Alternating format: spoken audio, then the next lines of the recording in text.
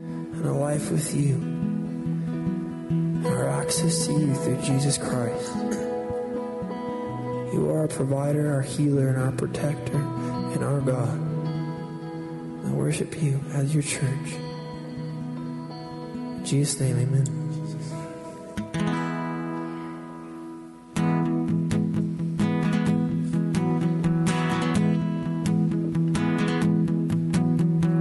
Open the eyes of my heart, Lord. Open the eyes of my heart. I want to see you. I want to see you. Open the eyes of my heart, Lord. Open the eyes of my heart. I want to see you. I want to see you. High and lifted up, shining in the light of your glory. Pour out your power and love as we sing, holy, holy, holy.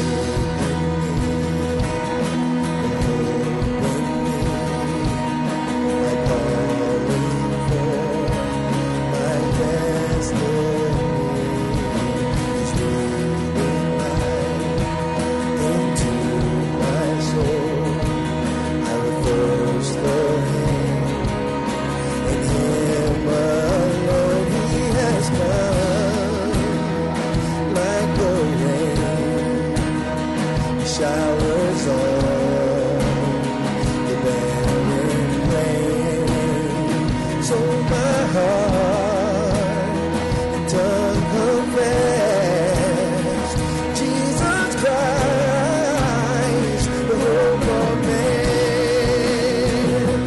My hope is in you, God. I am steadfast. I will not be moved. I'm anchored, never shaken. All my hope is in you, and my hope is in you, God. I am steadfast. I will not be moved. I'm anchored, never shaken. All my hope is in you. He's bringing hope to the hopeless. He's giving his heart to the broken. He's sharing his home with the orphan. He is the joy. He is my joy. He is the hope of the nations. The Father's heart we're embracing. He is the song we're declaring. He is the joy. He is my joy. He's bringing hope to the hopeless. He's giving his heart to the broken. He's sharing his home with the orphan. He is the joy. He is my joy. He is the hope of the nation. The Father's heart we're embracing. He is the song we're declaring. He is the joy. He is my joy. He's bringing hope to the hopeless. He's giving his heart to the broken. He's sharing his home with the orphan. He is the joy. He is my joy. He is the hope of the nations. The Father's heart we're embracing. He is the song we're declaring. He is the joy. He is the joy. Let hope arise. Let hope arise. Let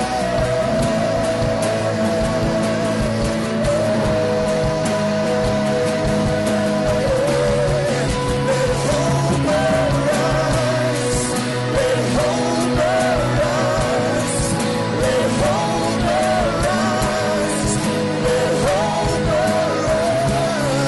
Let hope arise.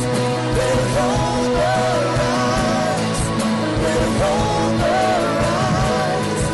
Let hope arise. Let hope arise. We receive it. Let hope arise. We declare. Let hope arise.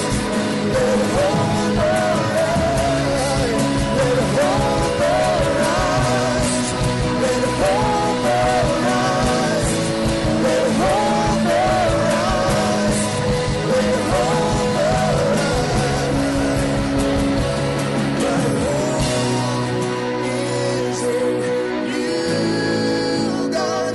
I am steadfast.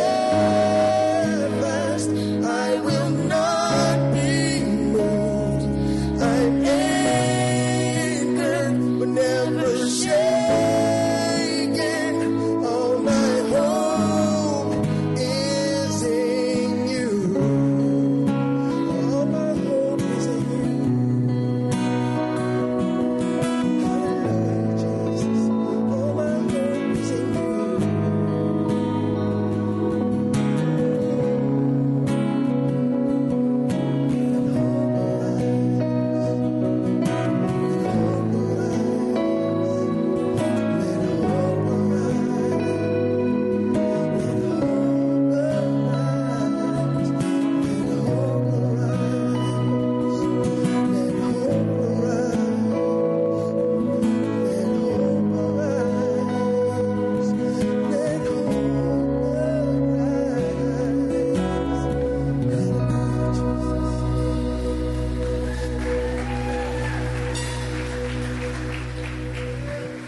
Yeah. Morning. I always love following Tony. That's always my... Okay, a couple of quick announcements before we continue worshiping here. if you're hungry, even if you're not hungry, go out and buy a burrito. They're super good. They're awesome. It's our last fundraising thing for Celebrate Recovery before they go off on they're going down to Summit.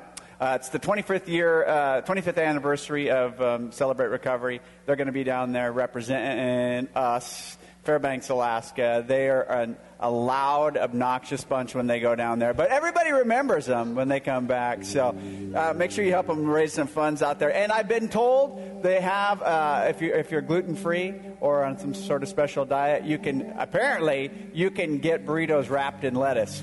Who knew? But they have that out there for you if you want to. Flower planting here at the church next Saturday. Bring your gloves and a smile. We'll be out here at noon planting flowers, mowing, making everything look nice. One last thing is Aslan. If you don't know about Aslan, we've been talking about it. It's raising up families, raising up children in those families to know God, to follow God. If you want to go deeper, if you really want to see what it's like to raise a Christian family, go today to Aslan. They're going to be meeting after the second service. There's lunch and their child care, and it's fantastic. We've already had a group go through it for the last year. So if you want to just see about it, if you want some information about Aslan, go check it out. It's going to be today, like I said, lunch and child care is served. We're going to continue worshiping, but it's time for the kids to go have fun and learn about Jesus in kids' church. The adults, we're going to stick around.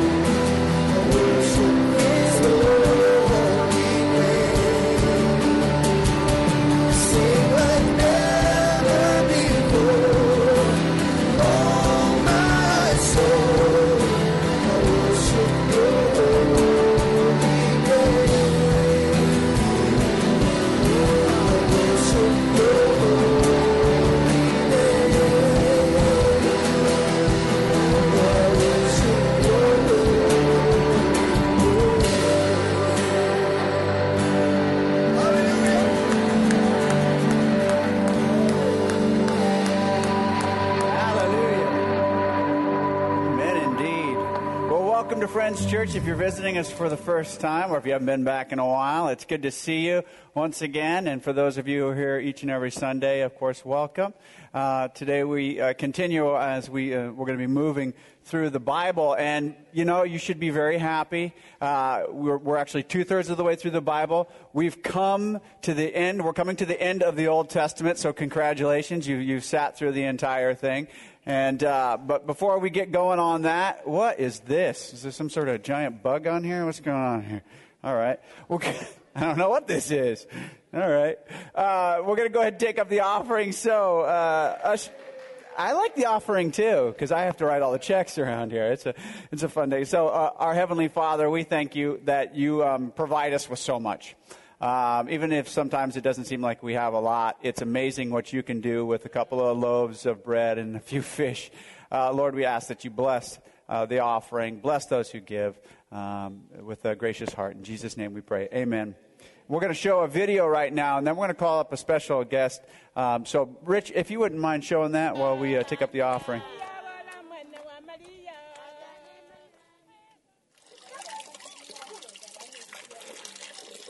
Something as simple as water. Something taken for granted in much of the world. But where do you find it here? And what if this is the only water you did find? Pamene wakalipopenza madzi kuno, madzi twenzo watapa kutali maningi. Madzi amene twenzo utapa enzo kumwa ng'ombe na mbuzi na madonki enzo kumwa mamene twenzo utapa madzi. This water was what a community was surviving on. It's also what was making everyone sick. Pamene kunalibe madzi, especially ku bana ba under 5 years, 3/4 ya bana benze kufa na dysentery na diarrhea. Not only bad, but miles away. Young girls were forced to walk hours every day for this basic necessity. Everything else was secondary, including going to school. Na bana monga abakazi, kaili bakazi nzoenda nabo ku madzi. Chifukwa kuti madzi pamene zokuchosa madzi nkutali. So nthawi yakuenda ku school kunalibe. 3/4 ya bana ba school benzo siya school bakazi. A well seemed the only answer, and one was drilled for, but the hole was dry.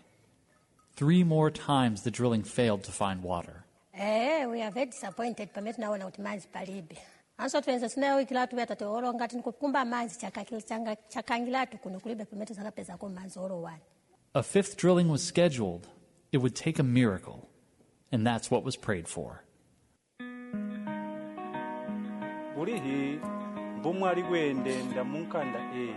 The community and World Vision staff prayed alongside one another as the 5th well was drilled. Ngati kuli mloko yamene inamangiwa. Please, loko imangusula.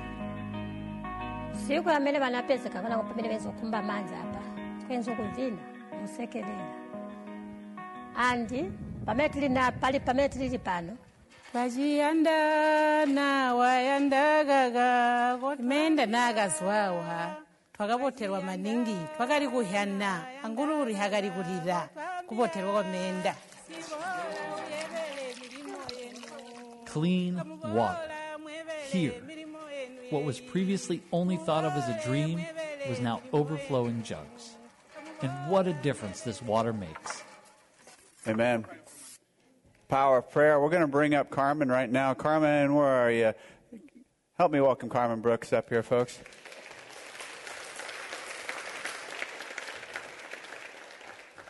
Carmen, just by way of introduction, you probably have seen her up here before, but one of the things besides Celebrate Recovery and Aslan and all the other amazing things she seems to be involved in around here, somehow finds time, and she has, you have 15 boys, right? 5 boys, okay.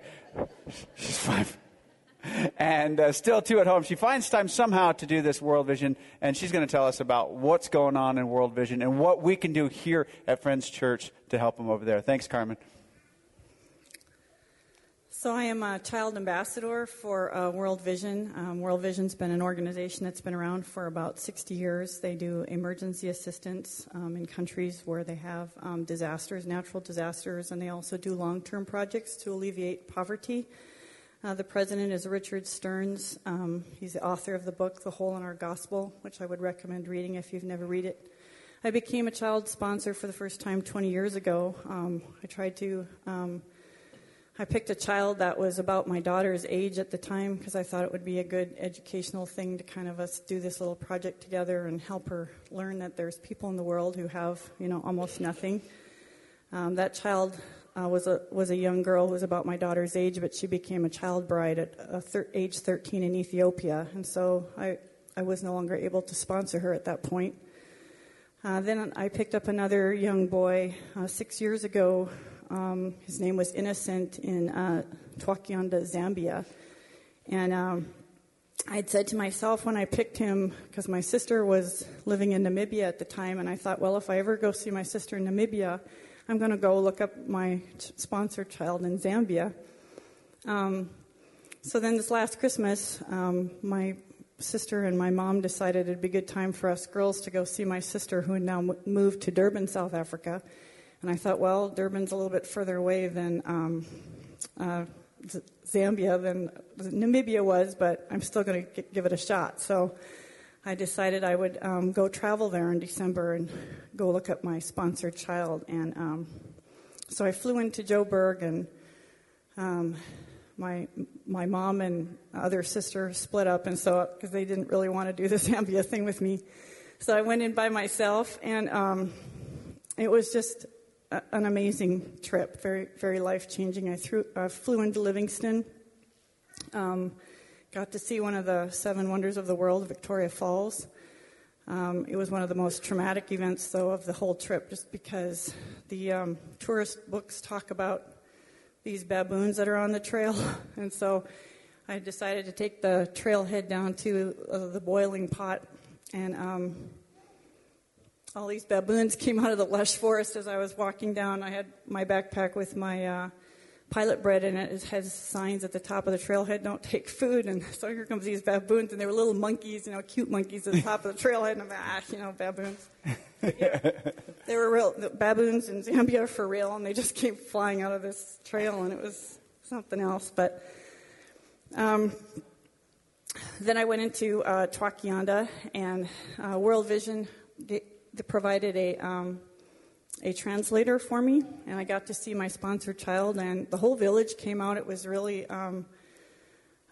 it was just an incredible experience to have all these people come out when all you did was, pay this $39 a month sponsor fee for this child. We had gone shopping. I brought some Christmas presents for them, which was some seed for the father and some blankets and cooking oil and soap. But they were so grateful that I was there, and the school mistress came out, and she wanted to meet me, and so I talked to her through the translator. So then when I came back, it was just like, I can do so much more. I sponsored 5 more, so now I have 6 kids there. And I became a child ambassador for World Vision, and so I decided that it would be just a cool thing for if this church could, because this community isn't that big, it's mostly rural, it's not like a village per se, because they're all spread out, they all farm there, that if Friends Church could sponsor the rest of the kids in Twakianda, Zambia, that this would be totally doable. The numbers fluctuate, but right now there's like 67 kids in that community that need to be sponsored, and I thought, Friends Church, all of our kids as friends could kind of be friends, because they pretty much would go to some of the same school. And it's just a really cool thing for children, if you have children, to kind of learn that there's kids out there who actually have nothing, that have, dirty water, and all these girls especially are hauling water, and they're not able to go to school. The extra kids that I picked up, the 5 ones, none of them had been to school. And actually my son ended up, my 16-year-old is sponsoring one of the children, Onesius. He's a 12-year-old boy. And I said, in your summer job, you make more money than people in Zambia who are making, $1,300. The average income is $1,300 a year for a family. And some of these families are very large. My sponsored child there's 6 children in that family, but, when they're farming, they need the workforce. They need the kids to haul the water, and a lot of kids die before the age of 5. So it has really changed my heart to be a child sponsor. You get little report cards. In fact, just this weekend, I got a letter. You get letters from Zambia, which are in themselves really cool. And they write little letters to you. One of Onesius did. He said, "We do milk our cattle in the morning. We have 3 cattle." Like that, we have 3 cattle. I also go to church every week and on Sundays, and my favorite food is nishua with beef meat, which is the maize corn that they eat. And then my child Esther wrote me, "Our crop maize is now reap, and it's enjoyed since it's rainy season. There are 4 brothers and 3 sisters in my family, and my both parents are all alive." And here's a young girl writing to let me know that her parents are both alive, because that's not a given in Zambia, where the amount of AIDS is very high, and kids are orphaned by AIDS. And for her a little 8-year-old, to write that to let me know that both of her parents are alive. So, and then you get a report card from the child. You get a yearly report card, which I just dropped on the ground. And you get things from World Vision. You never miss a child's birthday. You never miss Christmas or Easter, because World Vision actually generates a card, so you never have to spend postage except for the United States, because they'll send it in plenty of time, so you can send it back to their headquarters in Washington, and then they forward it out to Lusaka or Livingston, Zambia. So I have sign-up sheets out in the back foyer, because on the website they can sort children by country, but because I'm looking at a very specific area, which is this Twakianda, Zambia, I'm going to actually have people sign up first and then actually call the kids. They'll put them on a piece of paper where they'll actually come off the website, and that way I can hand deliver them to people, because I had already called some off of there, and then some of them expired, and now they're not popping back on the website. So I just want to be real careful that I don't actually make it worse for children to get a chance at sponsorship by calling them off the website. So I want to have people prearranged for the rest of these kids in the village. So if you're interested. And then I just want to share a scripture real quick, which I took with me as I was there. It's Isaiah 58, 8-11. "If you spend yourselves in behalf of the hungry and satisfy the needs of the oppressed, then your light will rise in the darkness, and your night will become like the noonday. The Lord will guide you always. He will satisfy your needs in a sun-scorched land and will strengthen your frame. You will be like a well-watered garden, like a spring whose waters never fail." We are all Christ's ambassadors. God chose us to be his representatives, to proclaim his good news, to be the good news, and to change the world. And that's what I'm asking you to help. Thank you. Thank you. Yeah, this is totally doable, guys. I know that we could do this. We could get this entire village sponsored and give these kids some hope. Just imagine what it would be like. I was just sitting there thinking, why don't I have my kids come and find a brother or sister that they'd like to adopt, and then they could spend some time. It not only brings joy into the kids' lives over there and helps them out, make sure that they get an education and get some water and have a future, but imagine the lesson that it teaches our young kids. And so they'll hopefully play that better and make this world a better place than we're leaving them. We're going to continue on going on through the Bible today. And, we're in between pretty much. Eric's going to sort of wrap things up and introduce us to the New Covenant next week. But we're in between the Old Testament and the New Testament. And this is sometimes referred to as 400 years of silence. I'm wondering, I'm not exactly sure what Floyd and Dave and Eric thought of my theological knowledge when they gave me the part of the Bible where there is no Bible. Sure, unless you're Catholic, and then there is stuff here. There's the Apocrypha. But this is 400 years of silence, right? So this is the part where God had, done a lot of work. He had created the world. He'd sent forth prophets. He'd fulfilled a lot of prophecies. And he got a little tired and decided to take 400 years off. No, that's not what happened. Although the Jewish people had come to the conclusion that prophecy had stopped, that new prophecy had stopped, and therefore we don't see any books being written that enter into the canon during this time. Nevertheless, prophecy is still being fulfilled. God is still working, sometimes behind the scenes, to so structure the events of the world and world history to keep moving things forward. So you have the Jewish people kind of hanging out, waiting for the Messiah to come. Things aren't really changing in terms of that. They don't see anything, although they do see prophecy being fulfilled. And sometimes in the strangest places, if you're reading the book of Daniel, you read, and it's pretty much decided by historians who look at this, that the book of Daniel did a really good job prophesying Alexander the Great. Not a Christian, Greek guy, right?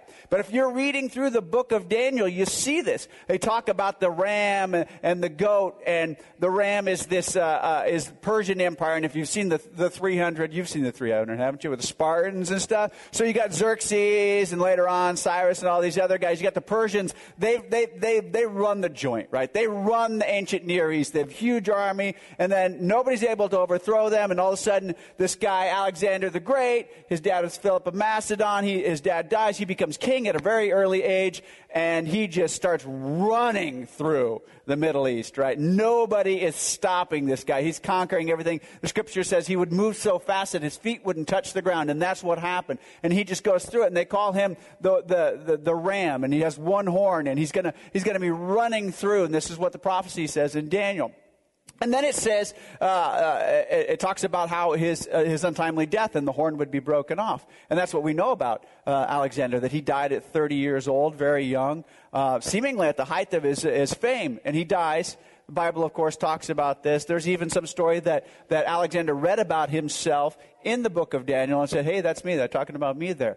And the Bible also goes on to say that he would have no heir, and he didn't have an heir, and that his kingdom would be divided into four. And that's exactly what happens. His kingdom is divided into four separate little kingdoms, and then they go off. So you have Ptolemy in one place and a bunch of guys whose names I can't pronounce in other places. And this is exactly what's going on. So you see, God is still working. We might have silence as far as the Bible is concerned, but God is still working in the world, right? He's still moving in the world. He is shaping the events of the world so that one day when the time had fully come, the scripture says, God would send his son, born of a woman, born under the law, to redeem those under the law, that we might receive adoption to sonship. God is still working behind the scenes. It's amazing when you read about how God used these pagan empires like the Roman Empire to further the spread of Christianity. You see God raising up these empires like the Romans. They would come in, and everybody's speaking Greek already. So we've already got this lingua franca. We've already got the Hebrew Bible translated into Greek under Ptolemy, under a non-Christian ruler. And then you have the Romans rise up, and by the time Jesus comes along, the Romans are in control of everything, right? So the Romans are awesome. For all their bad press, they're pretty awesome at building things, right? And so they've built these amazing roads that stretch from Rome into all these different parts of the world. Roads that can speed up travel, so you don't have these caravans going across the desert, or this old road where there's just ruts that slow them down. No, they've got these awesome roads. They've got these aqueducts that they've built that transport water for hundreds of miles. And they've got these Roman soldiers. They never station them at home. So what they do is they take all the Roman soldiers who have heard the gospel, have heard this, and they send them out into furthest reaches of the world. So you see God working behind the scenes all throughout history, even when the Bible is silent, to further his plan. He's got that perfect plan that we've been talking about for the last 12 weeks. God is always working behind the scenes. But it was silent. And there are times, I think, in all of our lives when we have silence, when we feel like we are not hearing from God. There are times when, let me skip through here a little bit. This is the Bible timeline. There are times, just like this 400 years here between Malachi and the Old Testament, where there's no scripture, where there's no God-breathed word coming into the lives of the Jewish people, where they feel like perhaps that God isn't speaking to them. Why aren't there more prophecies coming on? There are times in our lives when it's just like that. We have these awesome times in our lives when we're really locked into God, and He's feeding into us, and we feel it, and we hear from Him in our prayers. We pray, they're answered right away, but no doubt there are people sitting in this room who have gone through spiritual dry times. And today we're going to talk about what to do during those times. Things that we can do to make sure that we're not doing anything to interrupt the flow of information from God. Things that we can do to get things going again. Things that we can do to make that connection secure, to keep it going. And perhaps, just like the Jewish people who had hope during that 400 years of silence that the Messiah would come, that they were assured that would come, perhaps we will find in the Scriptures and in our own lives that silence is not always a bad thing. Silence can be a blessing. And we'll talk about that here in just a few minutes. I found this great quote while I was looking for things. And I'll read it for you. I don't know if you can read it up there. So it's from a guy named John Bloom on his website, Desiring God. He says, we have these encounters with Him where He breaks into our lives with power and answers our prayer and wins our trust. And He waters the gardens of our faith, making it lush and green. Oh, I love those times. And then there are these seasons when chaos careens with apparent carelessness through our lives and the world, leaving us shattered. Or an unrelenting darkness descends. Or an arid wind we don't even understand blows across our spiritual landscape, leaving the crust of our soul cracked and parched. And we cry to God in our confused anguish, and He just seems silent. He seems absent. So we have these awesome times where God is just filling us, right? And we love it. And sometimes it seems like our prayers just go unanswered. It seems like, why am I in this position? We have sickness come into our lives, disease, a marriage that is broken, a friendship that is lost, financial hardship, and we cry out to God.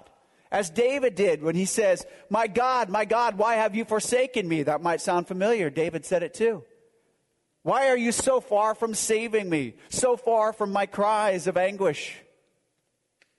My God, I cry out by day, but you do not answer. By night, but I find no rest. Why? What do we do? What can we do when we find ourselves going through moments like these? When we go through seasons like these, when it seems like God's just not answering our cries, when it seems like our prayers they don't make any sense. We pray, we're so used to hearing something from God, but for some reason we're not getting any feedback. We have no idea how to even go forward, and we're afraid to go forward. But there are things that we can do when that happens. Hopefully these times and seasons happen very rarely. But they do happen to everybody.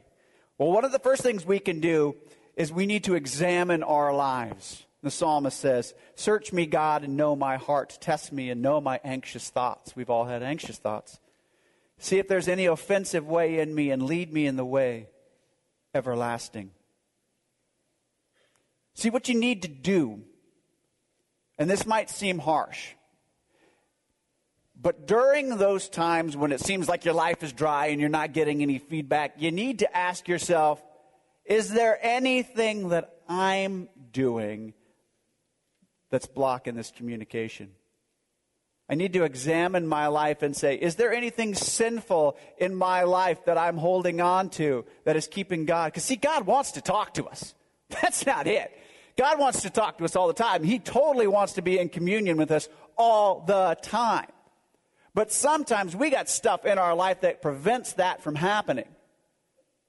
All right, what are you holding on to? What kind of sin do you have in your life that needs to be confessed, that needs to see the light of day, that might be blocking you? It might be something as innocuous as I like to work all the time. I want to work. I'm enjoying the money. I'm enjoying the peace of mind I have. I enjoy the security that I have for my family. And so you're working all the time. You don't have time for prayer. You don't have time to read the scripture. Maybe your work and your net worth has become your idol. Maybe you need to examine that part of your life. Maybe you have wrong motives. Maybe you have an addiction in your life that is blocking your ability to speak with God. So you got to look at these things. And even if you don't find that you're holding on to one thing, just the act of examining your life, and when you do find these things, repenting of them and then returning to God is a wonderful cycle to get in. And oftentimes what we do is when we find that we unload ourselves, we've searched ourselves, we repent, we turn to God, that gets the well going again. So we have to do that. We have to live an examined life. But you have to be careful. You want to do what we call in CR a balanced inventory. Most of us, with the exception of a few narcissists like myself, when we look at ourselves, most of us will, especially when we're talking about examining our life before God, we're going to look at all the bad parts of ourselves first. Oh, look at this. Oh, I clicked on something I shouldn't click on. I'm not a very good husband. I spend too much time watching basketball. Whatever the case may be, we'll take this unbalanced inventory where we have all this horrible stuff over here and we can't find anything good about ourselves. So we have to be careful. You don't want to get self-absorbed. I did one of these Strength Finder tests recently, a couple of them actually, and one of the things that I found, and it was no surprise to me, is I like to sit and get absorbed in my thoughts, and I like to think. Well, what happens is I get absorbed in my thoughts, and I'm thinking about myself all the time, and it's like being on a hamster wheel, right? And what happens is I'm thinking about myself. I'm not thinking about God all the time, and I get all these voices in my head, and remember, I'm bipolar, so there's a lot of voices in there already. And all of a sudden there's more in there, and they're all talking and having a party. It's like Cinco de Mayo going on in my brain. I knew you'd like that. You're from Colombia. What do you care about Cinco de Mayo? So we got to be careful. Take a balanced inventory. The second thing we can do is accept God's sovereignty. All right. You remember Job, of course. Job is the paradigm example of a guy who has this awesome connection with God, who's done everything right in his life, and then he has a dry season when everything starts to go wrong, and he can't figure it out. And so he examines his life, and he's like, no, that's not it, but I'm a sinful man, of course I'm that, but I'm bringing these things before God. And one of the things he has to learn to do is accept God's sovereignty. And this is something that we need to understand as well. Job says, shall we accept the good from God and not accept adversity? Though he slay me, I will hope in him. Think about what Job said there, okay? Job said, listen, everything comes from God, the good and the bad. But my only hope needs to be in God. And though he slay me, even till it comes to the point where my life has to come to an end, I will hope in him because I know he's got the best plan for everything. And besides this, listen, think about this. When adversity hits your life and you don't have Jesus Christ in your life, what are you hoping in? Are you continuing to hope in all the things that have let you down? Or are you hoping in the person who created the universe? And understand that good things happen and bad things happen. But when you understand that God is sovereign and he's got the best plan for your life, it takes some of the pressure off. You can trust him. You can hope in him. He never changes and he's always faithful. You need to recognize that God can be silent because there is no obligation for God to do anything. A.W. Tozer, a really smart Christian guy, said this: God is said to be absolutely free because no one and no thing can hinder him or compel him or stop him. He is able to do as he pleases, always, everywhere, forever.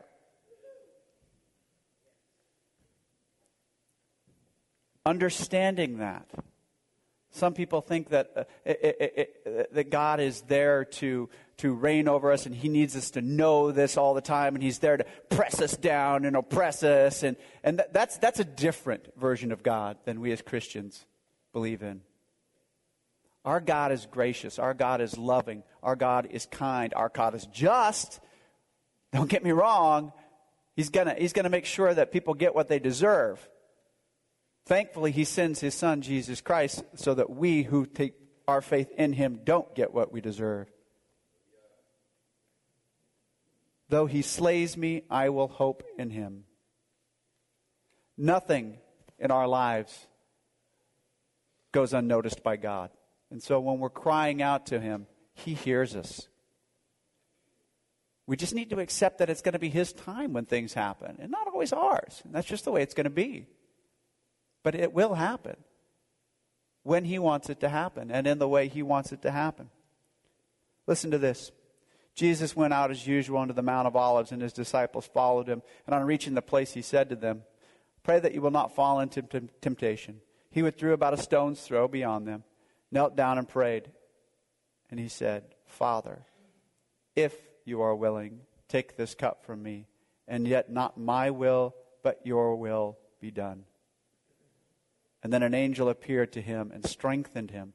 And being in anguish, he prayed more earnestly, and his sweat was like drops of blood falling to the ground. He says to God, I don't want to really go through what's about to happen. Not only the pain, but then accepting all the sins of the world that have ever happened onto me. I don't want that. I don't want this connection that we have because of the life that I've lived to be severed. And I know it's going to be. I don't want to go through this. But yet, not my will, but your will be done. And when he said that, when he accepted God's sovereignty, what happened? An angel appears and strengthens him. That's what happens to us. When we accept God's sovereignty, we will find strength in that. It sounds counterintuitive. I understand that. It seems like we're giving everything away to somebody else, and thus we should become weaker. But just the opposite happens when we give everything away to God. He strengthens us. Here's Jesus in anguish, but God gives him the strength to pray, and to pray with such earnesty that blood is dripping from his forehead. I don't actually want to ever pray that earnestly. I think I could be okay without that. But boy, amazing. It would be amazing to be able to do that. But God could give us the strength because God can do anything, anytime he wants, in any way he wants to. The next thing we need to do is listen to what God has said. How do we do that? If we're not hearing from God, how can we listen to what God has said? Well, guess what? He gives us the Bible, this amazing book. It's right here. The guidebook for our lives is right here. Anything, any question that you may need answered, any existential question that you may need answered, I guarantee you'll find in here. Even if it's not written in the exact words, as you're reading it, as you're digging into it, and if you're praying over it and you're asking for God to show you the way forward in your life, and you dig into the Word, guess what? Amazingly enough, you find the way forward. Time after time after time after time. There's lots of techniques you can use for doing this. Look them up. How to find what God wants for me in the Bible. Just look it up. The secret things belong to the Lord our God. That's true. The secret things. But the things revealed belong to us and to our children forever, that we may follow the words of the law. But the things revealed belong to us. There are things that we're not going to know this side of heaven. That's just the way it is. But he's revealed so much to us through his word. It's just a repository of treasures, guys. You got to dig into the Word.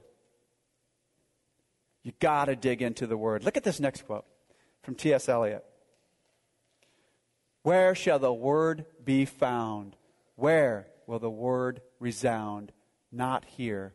There is not enough silence. For me,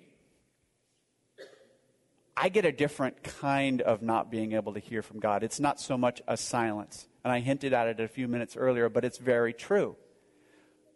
I have, as many of you, a lot of things hitting me all the time. There's this noise, this cacophony, this shrillness, these things tugging at you in your head, and you hear all these things, and you think about all the things you need to do, and then you're hit 24 hours a day by news and by the internet, and you've got all this information and all this big data coming at you all the time.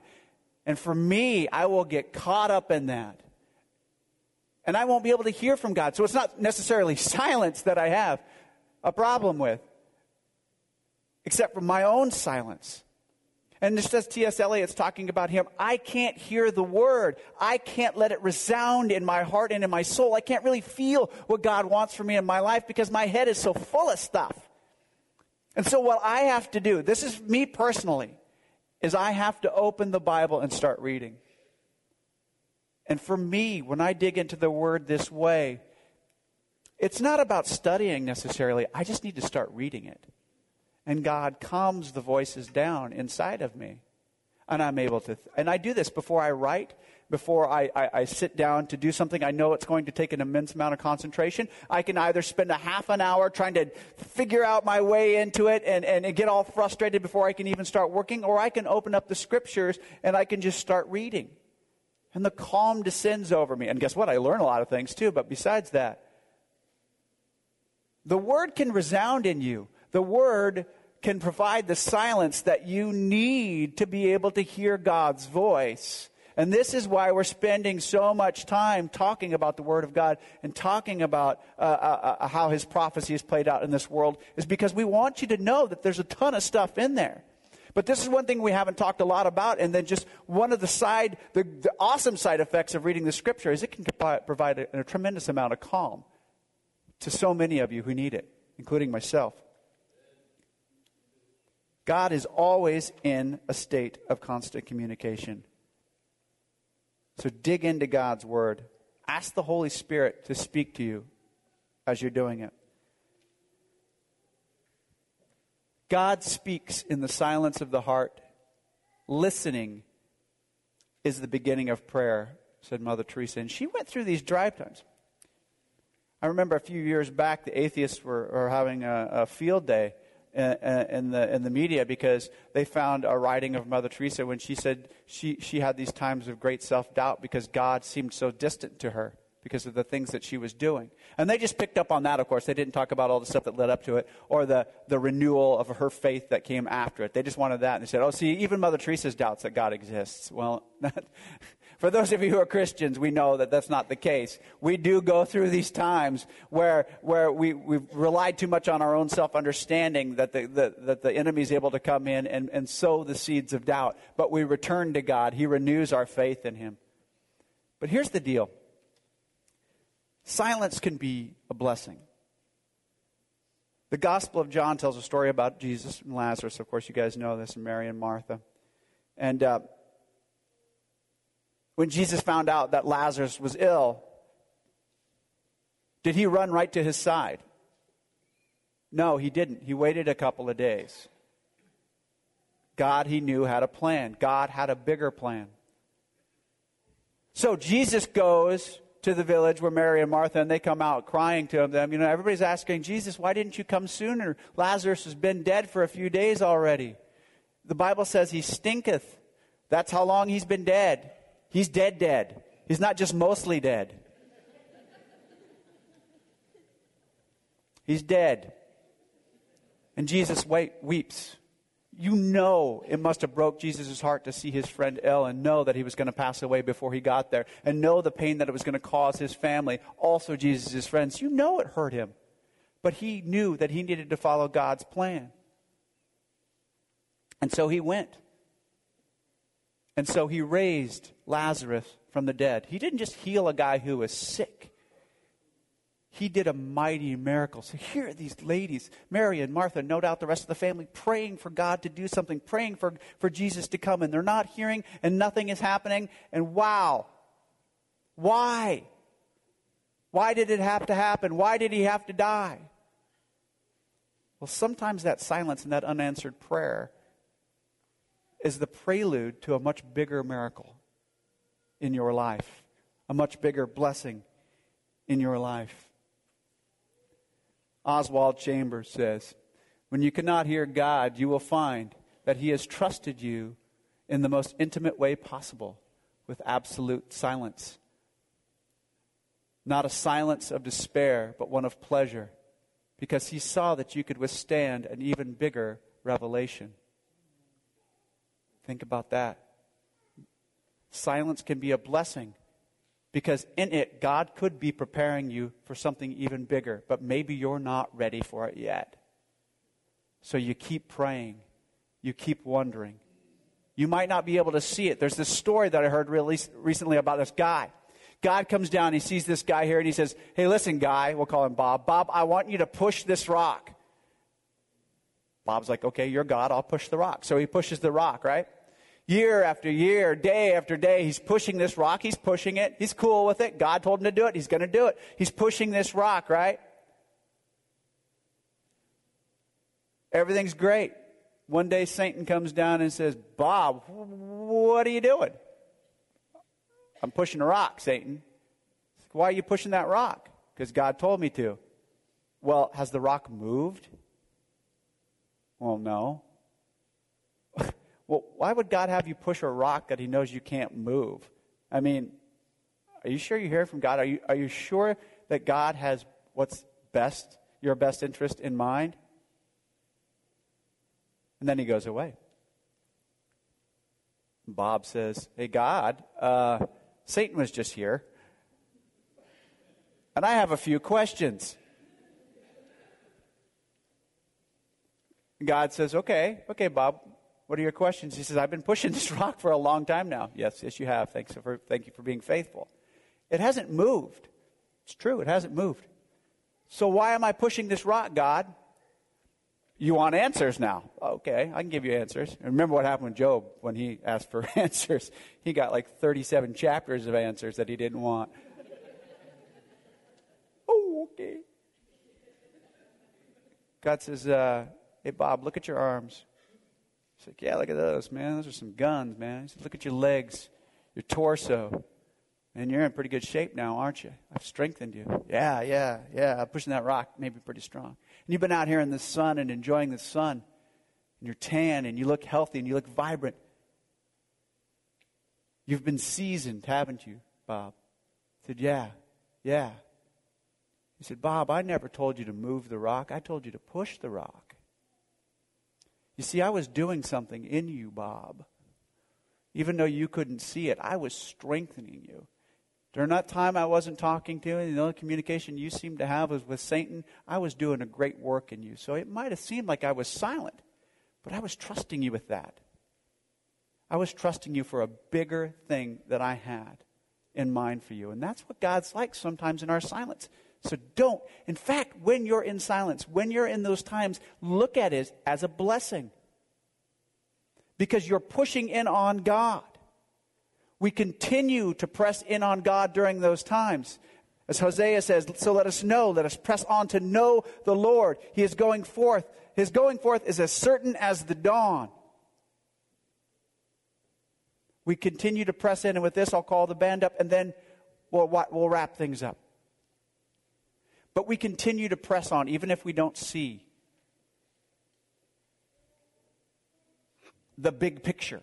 Because it's impossible from our limited perspective to see the big picture. So we continue to press on. We are thankful that our time of silence, when it comes, because it may just be something bigger is on the horizon. It may just be that we're not ready to see it yet. There was a reason that it took Moses so long to get those guys through the desert, all right? It wasn't that far. It would not have taken 40 years for those people to travel from point A to point B, but God knew that as a nation, Israel wasn't ready to get there yet. We see this happen time and time and time and time again in the Old Testament. God is preparing the way, and when the time has fully come, God will do a big work in you. God has an amazing life plan for each and every one of you. You might not see it, but count yourself in blessing when there's silence. Because you get that time to spend with Him. You get that time to dig into the Word. You get that time to examine your life. You get that time to understand that He is sovereign. And you get that time to continue to dig in and press on and get to know Him better. He's preparing you. He's building up your arms, your legs, so you look like Brandon. Oh boy, he's got a big head now. And if you don't know Jesus Christ, I'm going to invite you right now to ask yourself just a couple of questions. First, have you heard anything today that sounds like it might be in your life? And second, what do you do in those times of despair? What do you do in those times when your life seems arid, that it seems like it's a desert, that there's just this dry, hot wind that blows across it? Nothing is growing. Nothing is changing. You're always looking around for something to satiate your thirst. You pour yourself into what? A bottle? You pour yourself into to bad relationships, whatever, your work, and none of it seems to satiate you. Why? Is there a reason? Yeah, it's because you weren't made for that. You were made for the one living water, the one true well that never runs dry. You were made for Jesus Christ. You were made for God. Do you want to stop crying out for stuff that's never, ever going to quench your thirst? Or do you want to start crying out for that water that only Jesus Christ can provide? Think about it. And if God spoke to you today, I invite you to come down and meet with one of our people and pray. They'll tell you the next steps you can take. Or if you're not quite ready, it's cool. I want you to go away and just do one thing for me. I want you to pray, even if you're not a believer. I want you to pray and say, God, show me that you exist. Show me. Test Him. Test Him. I guarantee you, He'll answer. If you're sincere, if you really mean it, He will give you what you need. Because in His time, He will bring you to the cross. He will bring you to your knees, and He will bring you into a relationship with Him. And you'll never be the same. You'll never be happier. You'll never experience life with more joy, with more sadness even, but a much fuller life. And one that, hey, listen, that goes on for eternity. Let's pray. Our dear Heavenly Father, when the time has fully come, you sent your Son to die on the cross for us so that we could always have communication with you, so that we could always come to you, so that you could make us righteous through Christ's righteousness, so that you continue to bless us. And we, Lord, ask for those people right now who are going through a dry season in their life to press on, because you have something in store for them. You have something in store for each and every one of us, and we especially want to pray for those people right now who don't know you, who don't have that personal relationship with you yet. Make it obvious that there's nothing in this world that they can cry out to for help that will be eternal. We ask these things in Christ Jesus' name. Amen. Have a good week, everyone.